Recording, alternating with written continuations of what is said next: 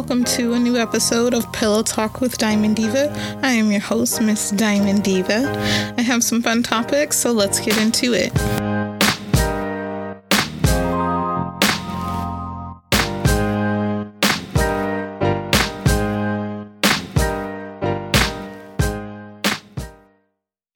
So much has happened since I started this podcast, which was just a means for me to get some things off my chest, talk about a few things, and just kind of share my opinions, see if anybody else relates or wants to talk about things. But it has been such a wild and crazy year that I wasn't able to stay consistent with it. And that's on me. I didn't make the time. I didn't prioritize it because I feel like there was a lot of other things that were on my plate. I mean, hell, we're still in a pandemic, right? With that being said, I feel like there was a lot that I have to say still. I think there are conversations that I keep having that keep getting brought to my attention, whether just randomly on social media or just in general conversations with my friends and loved ones and stuff like that. I am very much a person that is open to connections when it comes to intellectual conversation. That's something that has always been important to me, has always been, has always been like the forefront of how I interact and what I need to maintain my balance. Sometimes I feel like talking, sometimes I don't, but I'm always gonna give you what I can. So realistically, when I posted, hey, ask me stuff on my Instagram, I got a flood of questions that were, some were fun, some were a little sexual, a little personal, but also just some that I feel like motivated me to want to talk more about. And for me, that's huge. I love starting conversations. So a few of the questions, kind of similar to the first episode, if you've listened, just a few questions that I want to dive into and talk about. So one of the questions that was asked was, what gives you the indication that you need to be the aggressor in a relationship? And while Instagram only lets you have like 10, 15 seconds or something to answer, my answer, the short version, was if someone says that I'm intimidating, that kind of tells me that I'm going to need to initiate more things so that they feel like it's okay to interact with me. But also at that point, I already know that the relationship's not going to work, because you can't be intimidated by me and think that I'm going to let you be in control. I'm a big old soft teddy bear. And I don't know if people really realize that about me until they get to know me. But by that time, they've been so scared to talk to me or to have conversation because they think I'm just going to write them off. Like, no, if you want to talk to me, you have to be able to be comfortable to talk to me. I'm not going to bite your head off. I'm not going to be mean. And if you follow me on social media, you know that. I'm only mean to people that push me. And 9 times out of 10, by the time someone pushes me to that point, it's been several interactions of disrespect. I'm never rude to anybody that just wants to have a conversation. I'm never rude to anybody that doesn't deserve it, because they've either disrespected me or violated a boundary that I've set. So back to the original point, what gives me the indication that I need to be the aggressor? It'll be fine for a while because I do have a dominant personality and I do, if you will, be a boss bitch when it comes to a lot of my interactions. But at the same time, like, I genuinely value people that allow me to be soft. I don't want to be the dominant personality in the relationship. I don't want to be the leader of the relationship. I want to be submissive. I want to be able to trust my partner to lead us on the right journey to a happy and healthy life. I am going to be the best support system to that, but I also need him to have the strength and the vision to be able to lead somebody that can handle more, that can handle the responsibilities of a relationship, the emotional support, the emotional labor that goes into a relationship. You're not dealing with somebody that's weak-willed or weak-minded. So being able to balance me is going to be a huge factor for you. And what I find is people are either, oh, well, she's intimidating, so I can't talk to her about anything, or she's really chill, so I'm going to try and get away with whatever. And neither of those scenarios are ever going to work out in your favor. That's just the bottom line of it. While I think there are a lot of benefits to women taking more, leadership positions in the relationship, I think my traditional values balancing with my new age thoughts are, I want a man to be a man in the relationship, and I want him to feel like he is the head of the household. He is, the protector, the provider, the whatever you want to call it. But at the same time, understanding that you're not going to talk to me any kind of way. I do have my own, and I am very much a partner and not your property. So when it comes down to it, yes, I can do all of the things that are expected of traditional relationships, more so like Stepford Wife type shit. But I am also very much my own person and can get it and do it on my own. But if I want you there, that means I value you. And if you let me be soft, that means I trust you. That in no shape, form, or fashion means that I'm not going to continue to do me and continue to be a supporting factor of a relationship. It just means, hey, sometimes you can rest your head because I got you. I don't feel like a lot of people understand that balance. And I think people are all or nothing type mentalities, whether it's, oh, I got to be completely like this and completely just, listen to whoever my partner is versus, having a voice in the conversation instead of actually finding a balance. Okay, so let's move this conversation right on along. And I also feel like this is a prime time to talk about the update in my relationship status. I'm not one to really have this conversation. Most people don't know if I'm in or out of a relationship, if I'm, happy, mad, sad, going through it, whatever. Some people that know me personally off of social media will be able to tell kind of when there's a shift in me. But for the most part, nobody on social media really knows my life like that. I previously talked about being in a long distance relationship, and as an update, I am no longer in that relationship. While this may seem quick because this is only episode 3, and I talked about being in a long distance relationship in episode 1, there's also been several months that have passed in between those two conversations. I still have a lot of love in my heart for my ex, but I also had to realize what was working, what wasn't working, and I don't think I could be in that space. I had to do what was best for me at the time, and I still stand by the decision I made. That doesn't mean that I have given up on relationships, long distance relationships or otherwise. I think it is important to maintain an optimistic and objective view of relationships if you're genuinely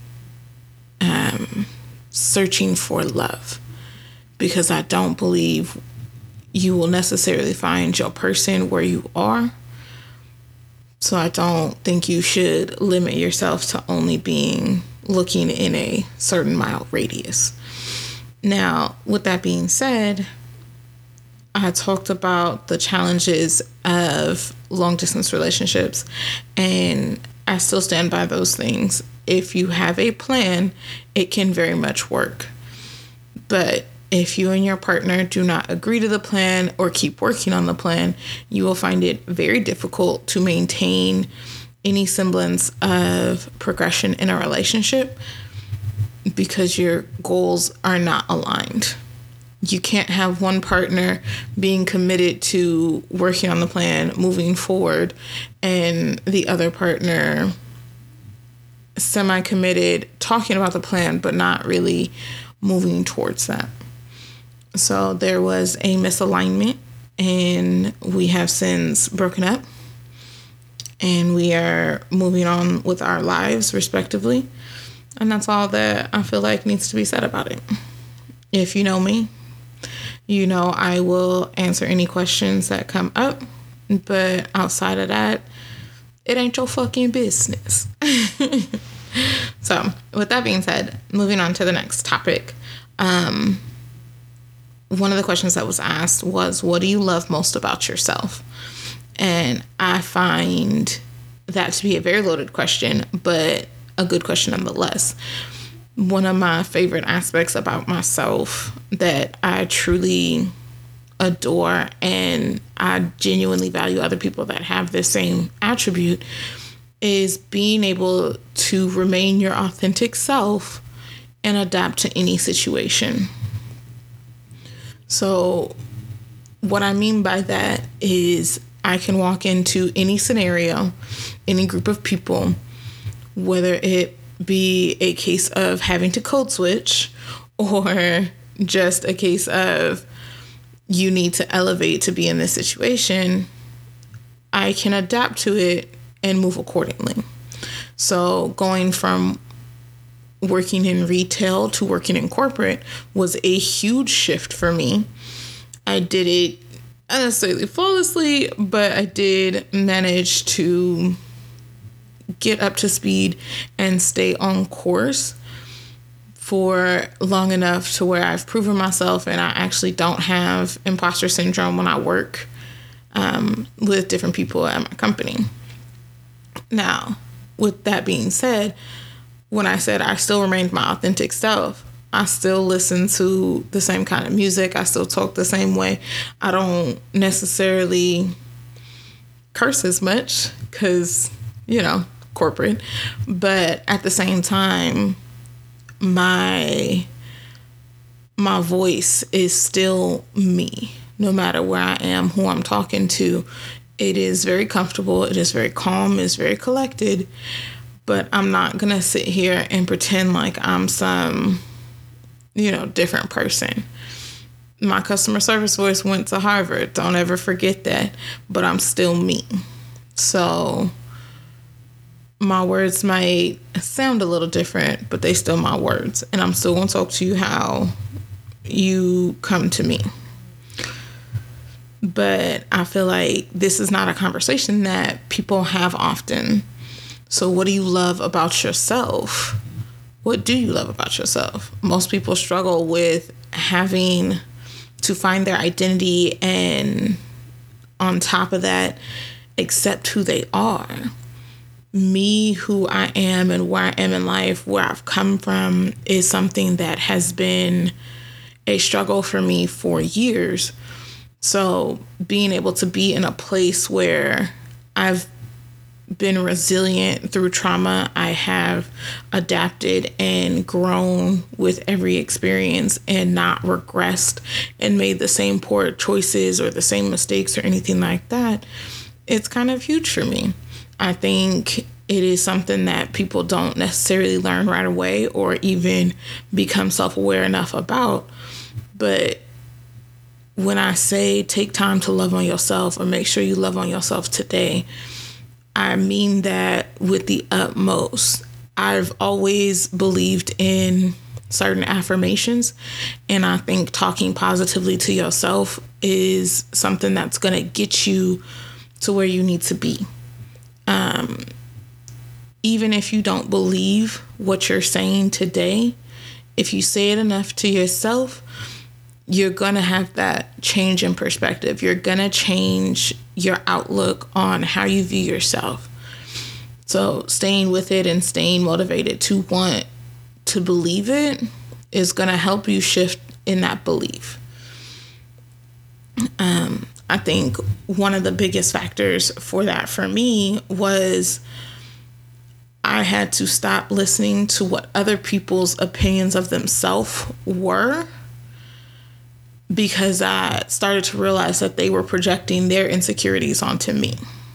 So when I say I take care of myself and I protect my energy, it's not necessarily from outside forces. I protect myself from my own thoughts, from my own critiques, whether I've internalized something somebody else hates about themselves. Those are all like factors. You gotta want to love yourself more than you want somebody else to love you, because the longest relationship that you have is with you. So that's the most important one. You got to take care of it the way you take care of the relationships that you have with other people. Like, we think of ourselves second in most instances, and realistically, you need to be thinking of yourself first. It sounds selfish as fuck, but that's just the reality of the situation. You need to be selfish. You need to be selfish and careful with who you are, who you bring your energy around, what situations you put yourself in, because not every situation you can adapt to. Shit just happens. So realizing that, hey, I got to start looking after me. You're going to start losing people. You're going to start changing interactions. You're going to elevate yourself, and you're going to have to show some people the door so that you can be the best, healthiest version of yourself. Now, before I get up out of here, one of the questions that I was asked was, are hand jobs underrated? Now, my initial thought when I answered this was very much, well, I don't know. I don't have a dick. So how am I supposed to answer if they're underrated? I mean, I've never, I would say, full on given one. So I don't know. I've never thought about it. I've never took the time to like, hey, do you enjoy this? I mean, I feel like it's incorporated in a blowjob, but I mean, just a full on like quick hand massage or, a hand job is probably fairly effective if done right. And realistically, it's just masturbation, but with somebody else's hand, which, if we're being honest, that's what most men do that don't care about a woman's body, is they masturbate using her body. But that's neither here nor there. We're not here to talk about that. But yeah, no, I was, after I thought about it, it was very much, I guess it's similar to when women use their fingers to masturbate versus using a toy, or, you know what I mean? Like when a guy is fingering a girl versus putting his mouth on it. It has different sensations. It's can be underrated. It can be, I don't know, undervalued, I guess. Personally, keep your fingers out of me. Go ahead and put your mouth on it. But that's just me being me. I think it really just depends on what your body likes. If you like having the tight grip of a woman's hand around your dick, then, do you. Well, and I don't mean to discount, if you want to have a man's hand around your dick. I'm just speaking from my experience because, this is my podcast. But if you want someone's hand around your dick versus their mouth, or if you want to utilize that as another form of intimacy while you're driving or something. I don't know. Now I'm just thinking about all the nasty, kinky stuff that I would do in that situation. I've gotten off topic. So let me just say, after giving it some thought, I feel like it's one of those things that people don't necessarily think about because it's not common. I think if you want to explore somebody's body using all of your senses, whether it be taste, touch, smell, sight, whatever, you are learning more about that person's body if you want to explore it. I think it can be underrated just because it's not what's popular or what's common. But in the long and short of it, okay, that makes sense. But if any men want to chime in, let me know. I would love some feedback because now I'm curious. Do you think it's underrated? Do you think it's something that we don't talk about enough, or we don't give enough pointers on because it's not necessarily that it doesn't feel good, or it's not something that's just not common. It's just not really taught. It's not really talked about. So what does it feel like? What do you think would improve it? What do you think? Well, I know what some people might say, but what do you think would make it less underrated? Think about it. If you have any questions, if you have any topics that you want me to talk about, you want to talk to me about, you want to be a guest on the show, please feel free to hit me up on Instagram at DYMOND_diva. Hit me up on Instagram at Diamond Diva. Hit me up on Facebook. I have a Diamond Diva Productions page. I also have a website, DiamondDivaProductions.com. The link will be in my bio, as it always is on every site, on everything. If you want to just share your thoughts, email me, hit me up. I'm here. So with that, I will let you all go. Thank you for listening.